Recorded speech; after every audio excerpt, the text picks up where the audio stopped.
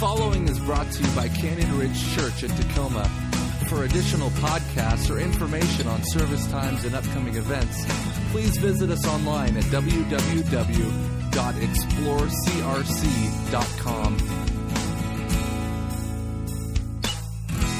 If you're a guest with us this morning, it's a great time to be here. Not only is it 9,000 degrees outside, we have 5 air conditioners in this room alone, but also we find ourselves smack dab in the middle of a new 3-week mini-series asking the question, who's in charge? Where we're asking of ourselves the question, man, you guys are as alive as first service was this morning. We're asking the question, who's in charge? Fantastic.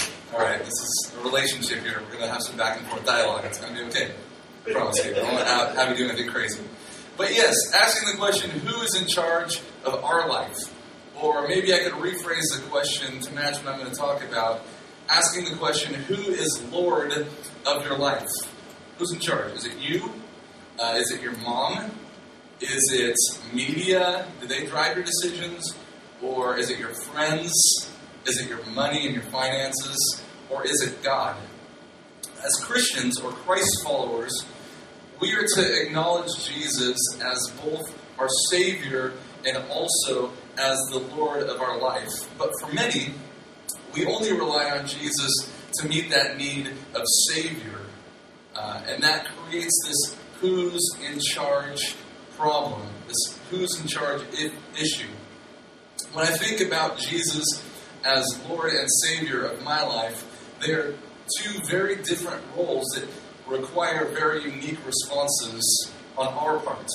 One is about a belief, while the other is about an action. To say that Jesus is my Savior is saying that I believe the story, right? I believe that Jesus is God's Son, that He came to earth in the form of man, that He lived a perfect life, that He died and also rose again, conquering the power of sin and death in the world.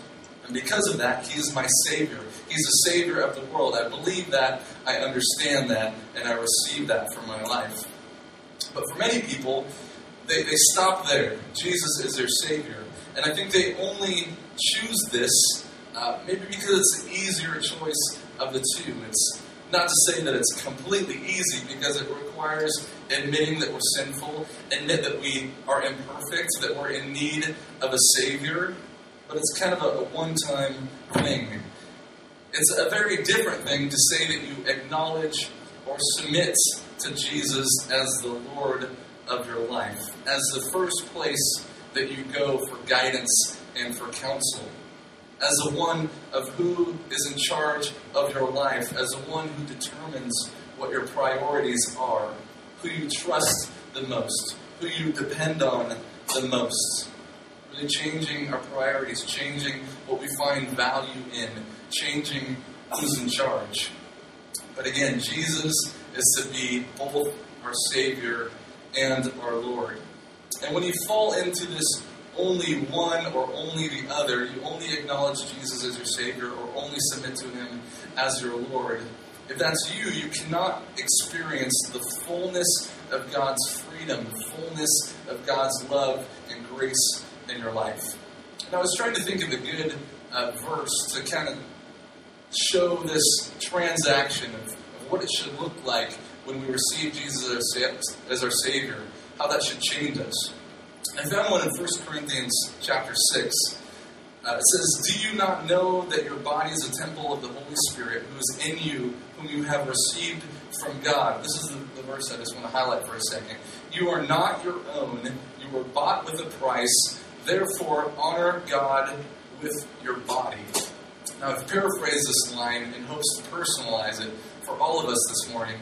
I was thinking about having you repeat after me, but then I realized that'd be super cheesy, so I'm not going to do that. So I'm just going to read it aloud, and then you're going to think this is a statement I'm saying about myself if I claim to be a Christian.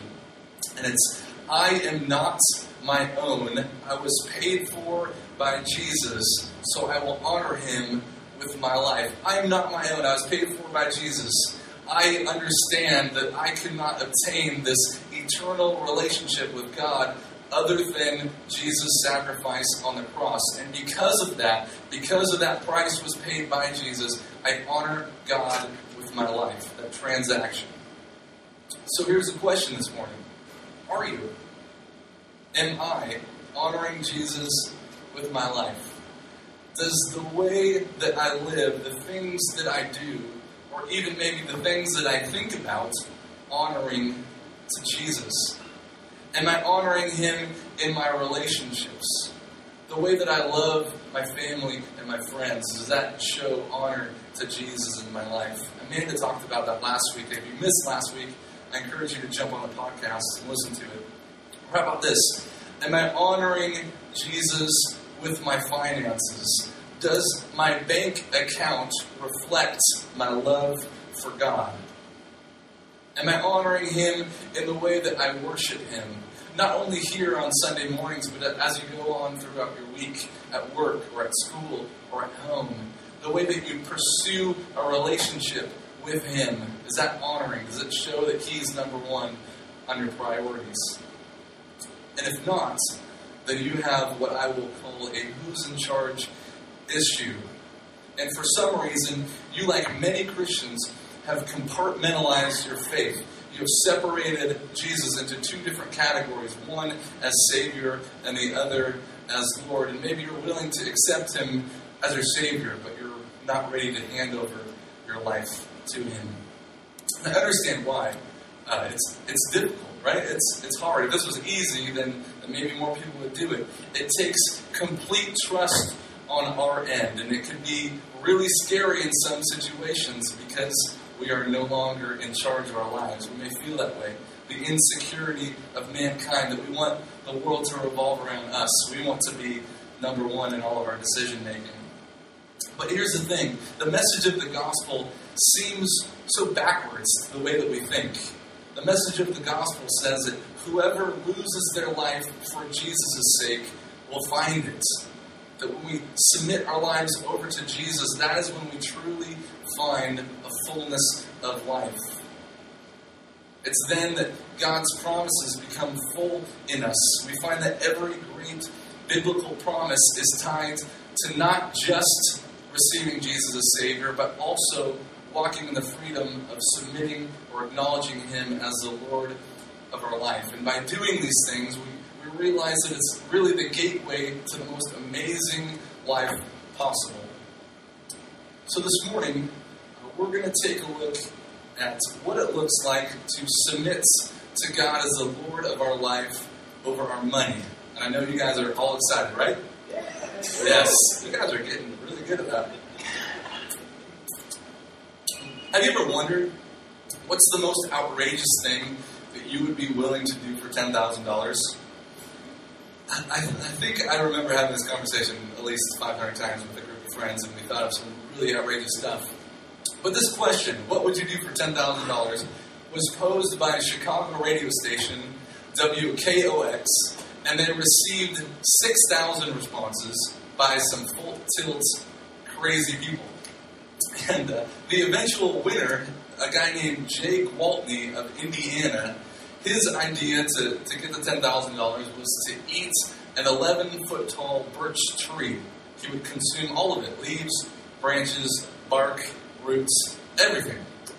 And so for the event, he set up a really nice dining room table with fine linens, fine china, rose vase, candlelight. He dressed in a full tux, and he began eating this tree from the top down.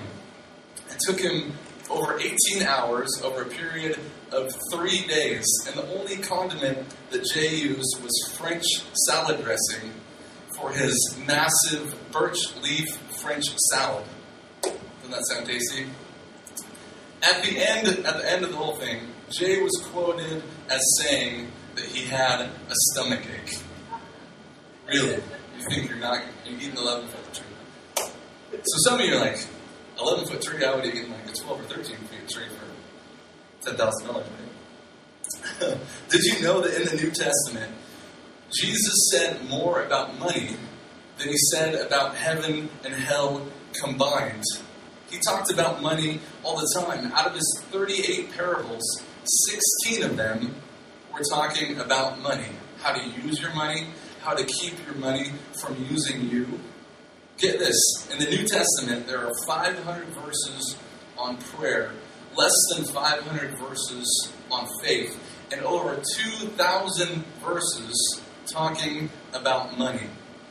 Now, is that to say that the money is the core, central, driving thing of the New Testament? Absolutely not. No, the New Testament, the core of it is life and redemption through Jesus Christ. But what it does tell us is that money can most often become a barrier for people. Barrier. It has this maybe addictive property to it, where we get so consumed with this love of money that can enslave our hearts and become Lord over us when that's Jesus' rightful place. So this morning we're going to take a look at a letter written by the Apostle Paul to Timothy, who's a young church leader, discussing this topic of how money can sometimes become a barrier or a chain for people's lives. We're going to start in chapter 6 of 1 Timothy, and it'll be up on the screen behind me. Paul writes this. He writes, "People who want to get rich fall into temptation and a trap and into many foolish and harmful desires that plunge men into ruin and destruction. For the love of money is a root of all kinds of evil. Some people, eager for money, have wandered from their faith and pierced themselves with many griefs." Now, yes, eating a tree sapling does sound quite foolish. But apparently, some Americans would go even further than that to become financially stable. In the book, The Day America Told the Truth, it revealed some real shocking statistics on what Americans would do for not $10,000 but $10 million. Listen to these. 25% of Americans would abandon their entire family for $10 million. 23% would become prostitutes for a week or longer. 16% would give up their American citizenship. 16% would leave their husband or their wife for $10 million. 10% would withhold testimony and let a murderer go free. 7% would kill a stranger. And 3% would put their own children up for adoption. I've heard it said that every man has their price. And as the survey indicates, some people would be willing to do just about anything for money. But certainly not Christians, right? They obviously didn't ask any Christians in the survey. Christians wouldn't have a price. Christians wouldn't sell themselves for money, would they? Well, Paul says to Timothy here, yes, they might, and in fact, some had. He wrote, "Some people eager for money have wandered from the faith and pierced themselves with many griefs." Some Christians had walked away from their faith, from their relationship with God for financial gain. And in the end, they would realize what they had lost. It's a terrible thing.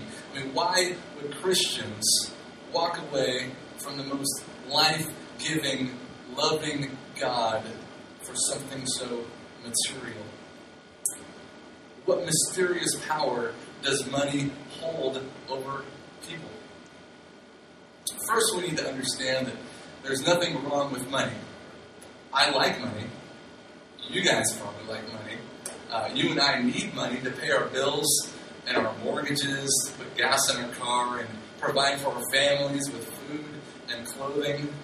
The church needs money, right? It needs money to support missionaries. The church needs money to reach into our community with the gospel. Every Sunday morning, this is a heads up, this is going to happen here in about 20 minutes.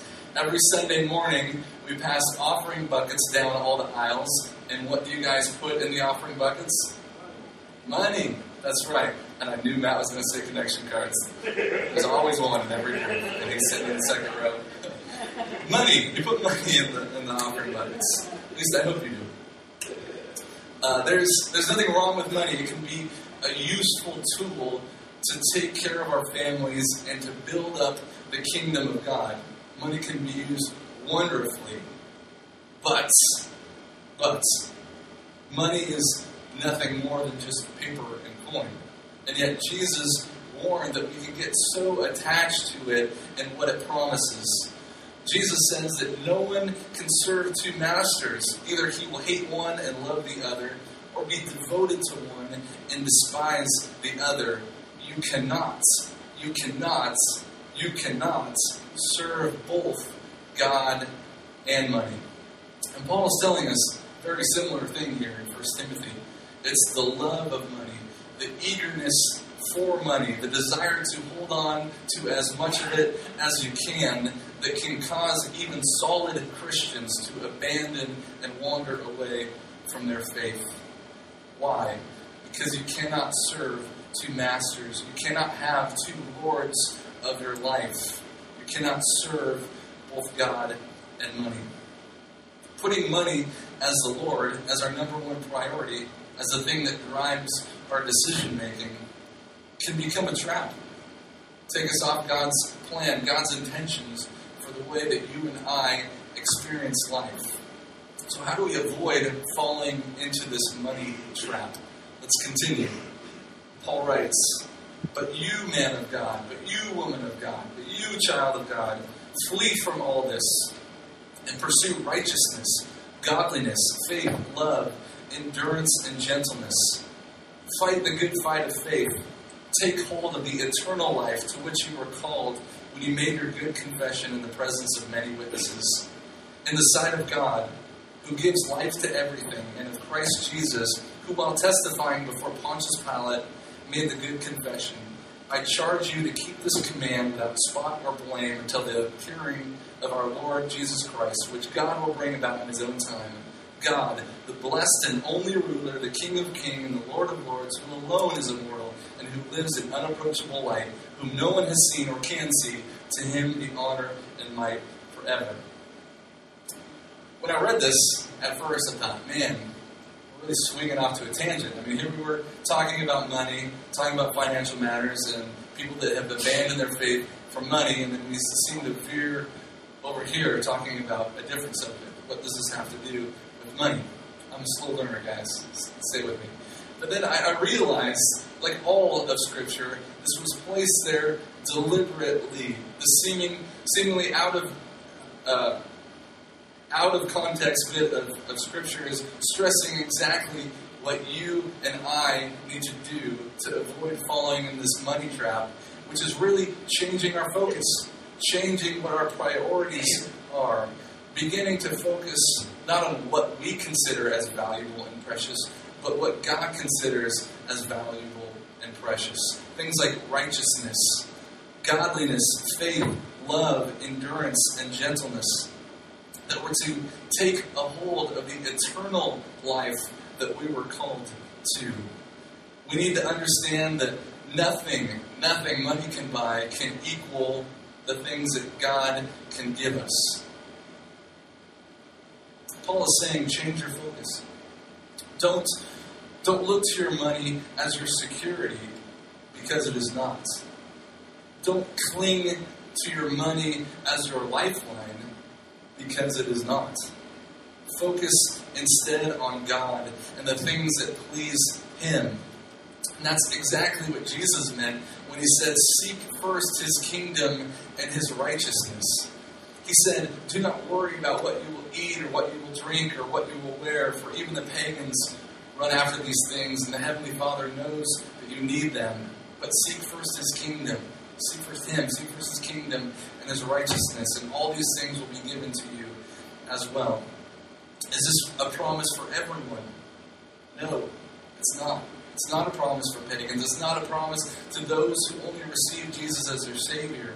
It's a promise to those who seek first His kingdom, that He is the Lord of your life. The trap of money, or the love of money, is the belief that if you have enough of it, if I have enough of it, then I can provide for all of my wants. I can provide for all my needs. If I have enough money, then I won't have to worry, and I can do the things that I have always wanted to do. We elevate ourselves, elevate our money. Have you ever felt that way? I mean, I have. I've heard someone say that all I want is an opportunity to prove that money cannot buy me happiness. All I want is a chance to prove that it can't buy me happiness. But Jesus says we're not to think that way.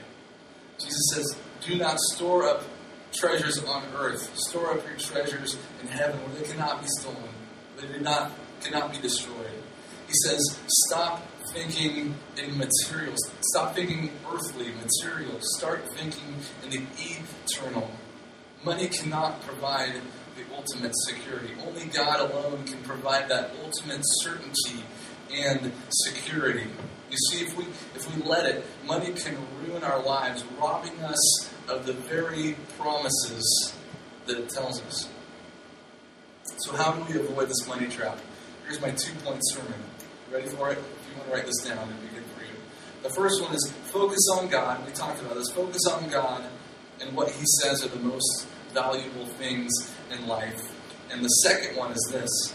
Paul says that we're to learn to give money away. Let's continue on. 1 Timothy 6. Command those who are rich in the present world not to be arrogant, nor to put their hope in wealth, which is so uncertain, but to put their hope in God, who richly provides us with everything for our enjoyment. Command them to do good, to be rich in good deeds, and to be generous and willing to share. In this way, they will lay up treasure for themselves as a firm foundation for the coming age, so that they may take hold of the life that is truly life. Lay up a foundation for the coming age, the eternal life, not the material life. Now I know what some of you guys are thinking. He said, it's talking about rich people. I read that. You started off talking about the rich in the present. If I showed you my bank account, you wouldn't be talking about me right now because I'm not rich in the present. No, that's not just talking about the rich people. It's talking to anyone who finds themselves controlled by this desire, this love of money. I want to end with this thought. I was reading through Ephesians this week, and it seemed to really hit what I was wanting to say here in conclusion. So, Ephesians 4:28 says this: He who has been stealing must steal no longer. That makes sense. But must work, doing something useful with his own hands, that he may have something to share with those in need. Why must this thief stop stealing and go to work? So that now he can make money. Why does the thief steal? Well, he steals because he has a love of money. In particular, he has a love of your money.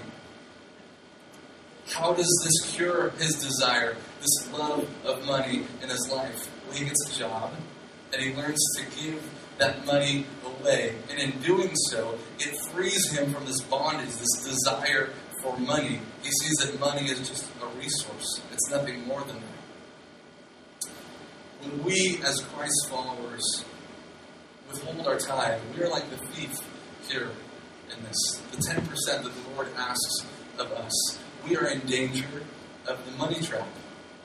A good clue that you're in danger of this money trap is you find it difficult to give money away. Now, I know some of you, because I've dealt with this, I've lived this out in my own life and walked this line of coming from having money as my priority, defining the way that I spend, defining the way that I live, to this place where God is now number one in my life. And the reason I found it so difficult was because I wasn't making a lot of money, right? Some of you might be there, and you think, I only have enough to pay my bills and go to Walmart and get some groceries, and that's it. I'm tapped. That's all I have. I cannot give God any money. And I would encourage you, I would say to you, well, maybe it's that way because your money, your bank account, is defining and driving what is important to you.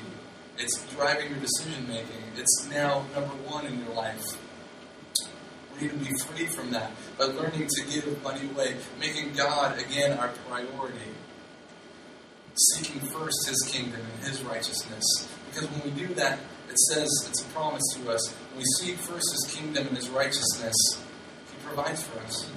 You see, God knows us. He created us. He built us to be genuine, giving, loving creatures. We're which is why he set an example for us of what it means to give things away.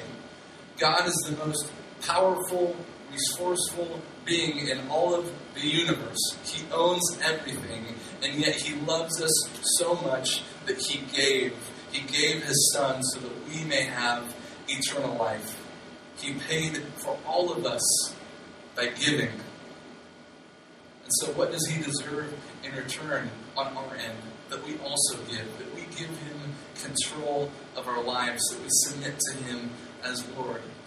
So the final thought is, are Jesus' salvation and lordship both reflected in the way that you live? Does Jesus have complete authority over what your priorities are? Because if not, then maybe you need to rethink what it means to be a Christian, what it means to be a disciple, a Jesus follower. As following Jesus, that means he's taking the lead in our life.